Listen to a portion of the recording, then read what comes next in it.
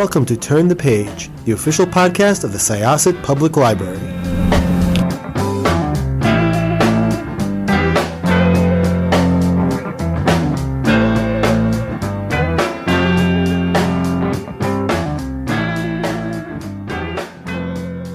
Welcome to Turn the Page. This is Jessica, Syosset Public Library's podcast, and I'm really excited today to have this guest. Hey, I'm Priya Guns. So Your Driver is Waiting is my debut novel.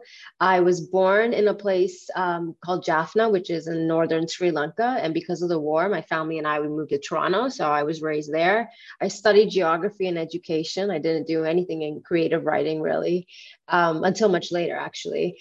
And I've traveled around the world, in the Middle East predominantly teaching, but I mean, in between recess, in between breaks, I was always writing because I knew that was something that I've always wanted to do. My book is about a rideshare driver. Her name is Damini. She's living in a city that she might describe as a hellhole. Everyone's out on the street and they're protesting. She recently lost her father, and she's had to take care of her mom, who is dealing with the pain and the depression of having lost her husband. And she can no longer move. She can't function like she used to. So Damini has a lot on her plate, financially speaking as well. The whole city is, like I said, they're out and they're protesting everything.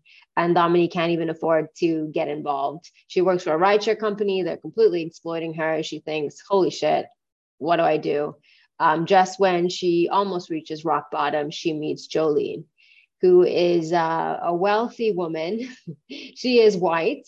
And Jolene and her friends realize that's not necessarily an issue. But a lot happens. A lot does happen. I think a lot happens is that's so funny. That should be the blurb. A lot happens. I'm waiting. A lot happens. But somebody asked me on Twitter, they're like, can you describe your book? And I'm like, it's about a rideshare driver. And it deals with a lot. Like, there's a lot going on in this book. I don't know how to just give you a quick elevator pitch. Yeah, no, I think that's pretty much my feeling about it. And, so first of all, I have to really commend you on how well you built up the pressure of everything that was going on for Damini. You have her family, which, she's taking care of her mother, who's so depressed, and it's so difficult, especially like if you are propping up a parent and you're an adult. I mean, when you're a child, it's difficult too, but you're propping up a parent and like, you're also trying to sort of get your life going. There's the fact that the rideshare company is awful. But this is how she makes her money, and this is how she's able to pay the rent, which again, like you're building up the pressure, that things are not easy for them, that rent is due, food is needed. And her mom is just so engrossed in her grief, and Damini doesn't have the time to grieve. And exactly, that is just something I think that's really sort of important and a well-placed point within this whole story. And then you have all of these protests that are just building everywhere, which is very reminiscent of I don't even want to say the last like 6 years, the last like 10 years, I mean, everything from like the Occupy movement up, and a lot of times it doesn't actually seem like the people who really should be protesting are even able to do that, because they're trying to survive. So one thing I do want to ask, and I know it's mentioned in the beginning of the book, and it was one of the things that really like struck me when I was like, must read this book, must find out more about it, is this is inspired by the movie Taxi Driver.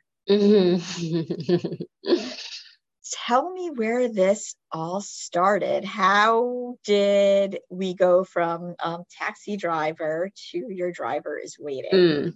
I must say they're very different. I mean, first of all, the protagonists, Travis Bickle and Domini, are completely two different characters. Yes, Um, 100%. They are very, very different. they could not be the same. And I mean, I thought a lot about this. So where did it go from Taxi Driver? I've always been, I don't know, I guess I like to say I have a thing for the anti-hero. And I feel like there's a moment where there's a connection I would feel, because the general depictions that we see these characters who are quite alienated from society.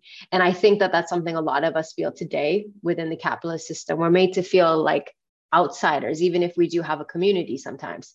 But Travis Bickle's story, of course, I don't know if you've seen the film, but you have. It's he wants to make a difference. He wants to change and clean up the city, and the way he does so involves him committing a crime where he's then deemed a hero. And so I started thinking, okay, so if I'm going to create this protagonist, and of course she's going to want to change something, who doesn't want to change something today? What would she do? And then who would deem her a hero? But of course, knowing very well she would also be labeled a terrorist. And how could that actually look? And what would that, could I portray that through fiction? And I think though Domini and Travis both feel alienated, they both feel lonely. That loneliness, for example, is very different, where Domini has a group of friends. She has a community, you know, but she's also a gig worker. So she's atomized. She doesn't have a workplace. It's just her and her phone, essentially, and, you know, motivating herself to get up and go to work. Having a disconnect between, for example, her and the employer. If there's an issue, she can't really say, oh yeah, you know, hey, Bob, people aren't tipping me enough, or hey, I didn't receive my pay. You know, there's no one to really speak to. And also the setting and the time of when Taxi Driver was set, or it was out in 1976. Yeah, 1976 is kind of, I wouldn't say, the way when I was writing it, I was thinking about, okay, what would it be like in the year 2025? But it's definitely right now, in the sense that we're in late capitalism. So how does alienation and loneliness look like right now? So yeah, that was kind of where I started, knowing very well that they would be two very different people, but thinking about their rage, unpacking Travis's, the means and methods towards his actions. That was also really important. It helped me figure out the psychology of Domini, why she would feel the way that she does. And what the heaviness that she feels and carries, what that would look like on the page. You know, it was, again, like I said, I went into it sort of seeing the, you know, the connections, you know, put up, you know, that it was inspired by Taxi Driver, but, you know, a queer woman of color was the protagonist, and I was like, very cool. And I just kept getting more and more, in a way that, you know, I don't want to tell people like, oh, it's a retelling of Taxi, because it's not. There are notes that people might recognize, but it is 100% its own story. And Domini is a really, if you know, it's so funny. I hesitate, like, okay, so she does make some poor choices at points. And she makes loads of poor choices. Let me get into it. I don't want to get into other poor choices because you need to read the book. But I connected with her more than I connected with Travis when, you know, I mean, as a former film major, of course I watched Taxi Driver. It's what you had to do. But, it's a great film. It is. It's a great film. It absolutely is. Iconic, one might say. But there is so much to connect with in Domini's story. And man, so she has this meet cute, quote unquote, with Jolene. And that was kind of like a really interesting thing, because it was like you knew that there was going to be conflict in the future, but just like watching the relationship, and again, I don't want to give anything away, but sort of using the metaphor of a car, it was like watching a car crash in slow motion, because you're watching it and you're just like, your heart is racing and you're like, oh, this isn't really, this is going to turn out okay, right? Someone's going to swerve at the last minute. But the more the story goes on and the more you read both of them, you sort of realize that yes, there's a connection, but there is a massive disconnect. And I think you also made a very good point about the fact that Damani's not able to connect with her employer because everything is automated. Everything, like even, the amount of time she's supposed to drive, which she loses money. It's like, you can't do this between this time and this time. So I thought, again, like it was just so masterfully done. Thank you. And all of that is very true for drivers today. Like that's all based on reality.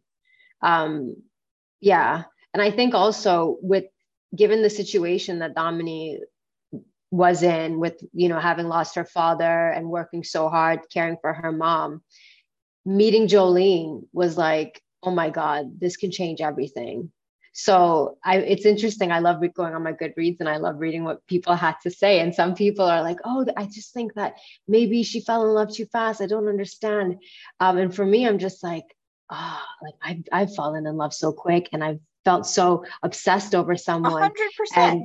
Right. And thinking about Damani, when you're at a point where it's just like, you have no other options, you kind of cling on to someone. So it's an unhealthy obsession, definitely, that they both kind of find each other and they both give each other something that's almost like a drug. Like, it's like, you have something I need, you have something I want. Which is extremely, I feel like that's extremely relatable. A lot of people have been in these whirlwind relationships like that. And, years later, you're just like, oh my God, that was a time. But everybody needs couples therapy. 100%. But I totally really liked watching their relationship sort of grow and, just the little nuances in the places where their friend groups were different and the little nuances in how they reacted to each other versus how the world around them reacted to them. It was really good. And again, like it just kept swerving in directions that I just did not see coming. And it's like you have like you're on a ride with Damani and you're just like in the back seat and you're just like, what's going to happen next? Yeah, what's going on? One thing I also thought was really interesting was, she had her favorite riders who she was so sweet with and had like a connection with. And, it was nice to see how nuanced she was. And how much she cared about certain people that she saw every day and would drive.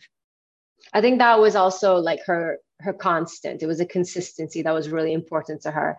And the character I know you're referring to, Mrs. P, for instance, gave her attention and saw her as a human being. Whereas most of the people who got into Damani's car, they were just like, you are my driver and that's it. But, Mrs. P was more like, hey, did you eat? Like, did you have your breakfast? Yeah. She saw her as a person. And I love that Damani saw Mrs. P as a person too, because, like here's this woman who's going to play bingo and wants to talk about who she thinks is cute at she's just not this like older woman who's like going to play bingo. Like, she's a person too. She wants to have a life too. She wants to enjoy what she has. And a lot of people just sort of are like, oh, that's sad. Person going to play bingo. What else do they have in their life? And I loved that the two of them really did respect each other and sort of want the best for each other, even in the small time that they had together every day. I loved learning about their relationship as time progressed. I thought a lot about my grandma and just the elders I have in my own life and in my world. I think as we age, we have a lot of experience and a wealth of knowledge and wisdom to share. And when you're older, like for me personally, as I get older, I just don't give a fuck. Like, it's like, okay, Yeah, that's no, totally. I think you just want to live your life and be free and be happy. And I think Mrs. P, she just wanted to live every day. And even if it was going back home and watching soap operas, she was comfortable with that. Yeah, no, definitely. Well, I really, again, there's just so much in this book. A lot happens, as we say. And I think people are really going to like it. I think there's a lot to talk about. It's very cinematic, which I thought was fun. I mean, again, as a film person, I could totally see this as either a movie or a limited series, because it's just, there's a lot of action and a lot of interaction that you really you can take the time to see, and it's very easy to picture in your mind what's happening. I'm glad. No, in my mind, it was a film. Yeah. Like I was just writing what I saw and then connecting to characters. So I have some acting training, and I did a lot of, without realizing it, I only found out later that method writing is actually a thing. But for me, being trained in method acting, like I dressed like Dominique, I was speaking like her, I was writing emails like her, I was loving like her. Oh my God, that's amazing. Yeah. Like after I finished writing, I've had an undercut before, but I didn't have one all around my head. After I finished writing, that's what I did. And when I looked in the mirror and feeling the clippers to my head, I was like, oh my God, I feel like myself. And it was like, that's when we parted ways. That's crazy. After you read the book, you'll understand how funny that is. But so it was very much, I would wake up, I would do push-ups because I really wanted to feel her right before writing. And it would be this film going on in my mind, and I'm speaking out loud almost. I'm looking in the mirror like Travis Bickle does. Like, I'm talking to myself, I played Dominique as I would with a character or an acting training or whatnot. Like I was her. That's how it worked for me. So it's great to see, to hear that it was like a film for you. Oh, it came out perfectly in book form. I mean, absolutely flawlessly. And wow. Yeah. Method acting is intense. Method writing. Wow. I think his name is Jack Grapes. He writes a lot about method writing. He has like 4 books out about it specifically. But again, I only found out that it was an actual thing afterwards. But the emails I was sending my editors, for example, it's like, oh, Jolene, all right, tone it down, Priya. First call you on it? Were they just like, hey, Priya? Afterwards, my editor, Bobby Mustin Owen, they had said it was an interesting ride to just experience you while you were writing the novel. It was fun. Are you going to do another method writing project anytime soon? I feel like that. I'm getting to know myself more as a writer. I think we're always going to understand our connection to our craft. And I think so far, this is what works for me. And this is what I find the most fun, especially again, also being an actor and loving acting. This is how I can connect. I work at cafes sometimes, and I just think about the people watching me because my face is like contorting and I am a person. Like I'm somebody else for each character.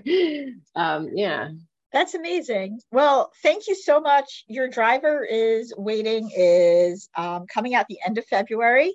Put it on your TBR list. Stop by a bookstore, stop by your library, make sure you reserve it. It is a ride, and you are going to want to take it. Actually, is there an audiobook version coming out?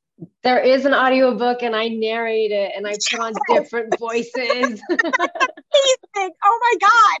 Full disclosure, I am not a huge audiobook person, but I will listen to that because that is amazing. Check out the audiobook too, which yes, please. Let me know how I did my first narration. Narrated by Priya Gutt. funny. Okay, so thanks so much. Once again, this was Jessica with Syosset Libraries Turn the Page podcast, and we are going to close this chapter.